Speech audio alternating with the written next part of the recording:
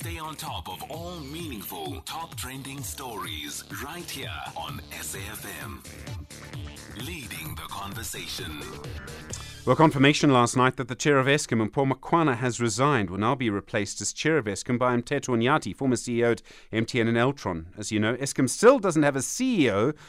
And from what we understand, the person nominated to the position by the board was rejected by the Public Enterprises Mr Pravin Gordhan last month. He said that was because Eskom had not provided him with three names to choose from. Chris Yelland is an expert on energy and Eskom. Chris, good morning.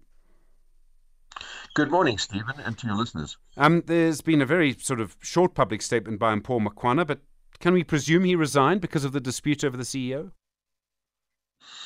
No, I think it probably goes deeper than that.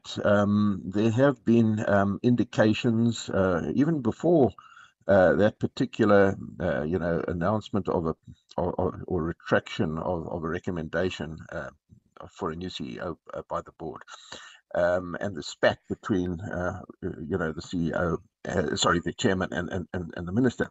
For example. There were indications that the minister was somewhat critical of the slow pace of the board in respect of the unbundling process of Eskom, and some criticism of the board in that regard.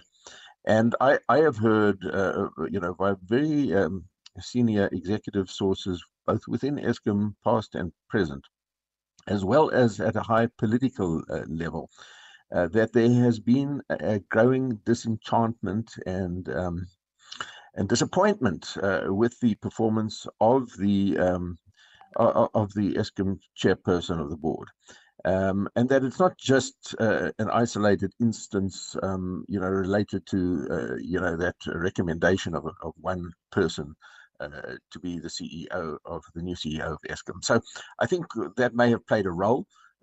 But it's not the only cause of the disenchantment towards the chairman of Eskom.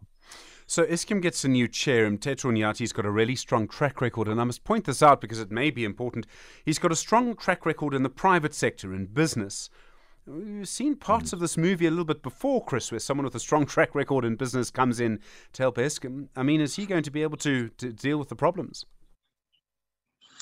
Well, we don't know yet, and I must say that it's not really, a chairperson or chairman that deals with the massive problems facing Eskom. The problems, go, down to an operational level, through to management and executive level, board level, and then above that to the political level. So, a single chairman is not some kind of a white knight on a shining, strong horse that's going to come in and suddenly fix Eskom. And I think to look to one person, for the savior of the company, is probably wrong.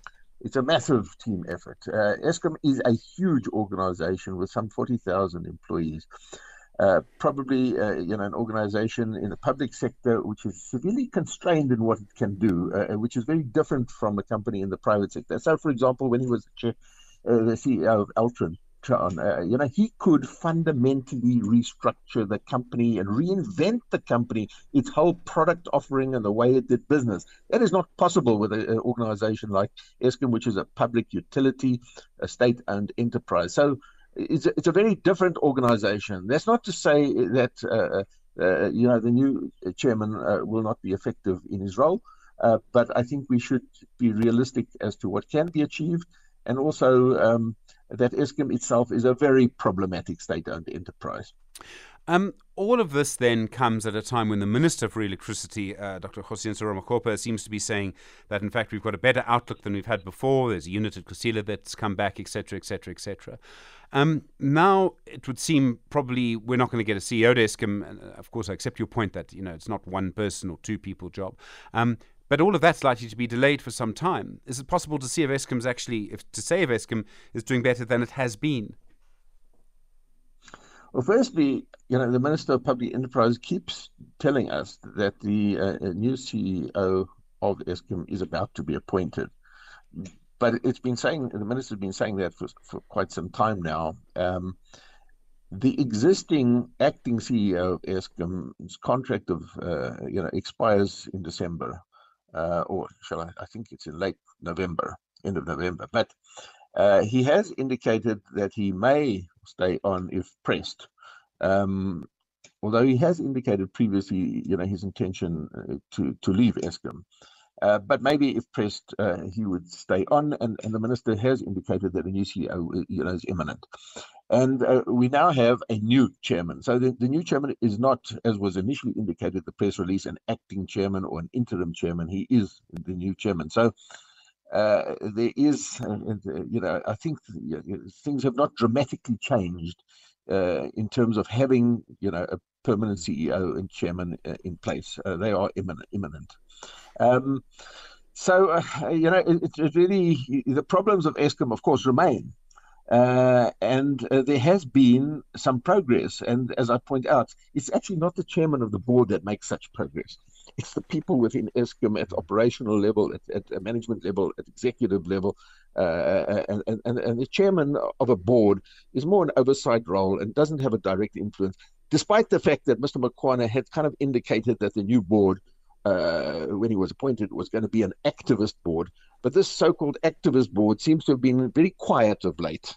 And it seems that there have been problems brewing between the minister and the chairman, at least, and perhaps between some people on the board itself. Chris Yelland, thank you very much indeed. Energy expert, really appreciate the time.